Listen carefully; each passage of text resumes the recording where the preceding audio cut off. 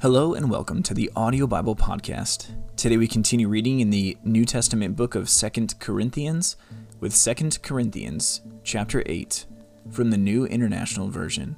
And now, brothers and sisters, we want you to know about the grace that God has given the Macedonian churches. In the midst of a very severe trial, their overflowing joy and their extreme poverty welled up in rich generosity. For I testified that they gave as much as they were able, and even beyond their ability. Entirely on their own, they urgently pleaded with us for the privilege of sharing in this service to the Lord's people. And they exceeded our expectations. They gave themselves first of all to the Lord, and then by the will of God also to us. So we urged Titus, just as he had earlier made a beginning, to bring also to completion this act of grace on your part. But since you excel in everything, in faith, in speech, in knowledge, in complete earnestness, and in the love we have kindled in you, see that you also excel in this grace of giving. I am not commanding you, but I want to test the sincerity of your love by comparing it with the earnestness of others.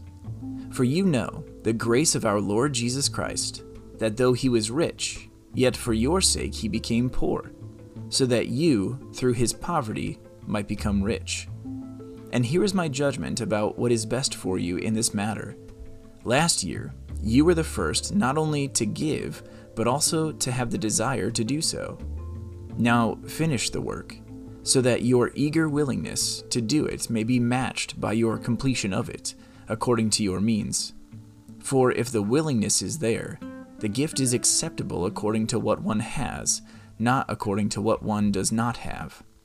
Our desire is not that others might be relieved while you are hard-pressed, but that there might be equality.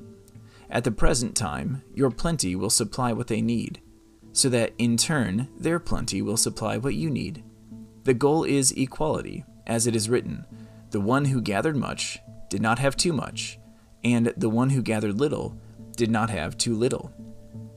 Thanks be to God, who put it into the heart of Titus the same concern I have for you. For Titus not only welcomed our appeal, but he is coming to you with much enthusiasm and on his own initiative. And we are sending along with him the brother who is praised by all the churches for his service to the gospel.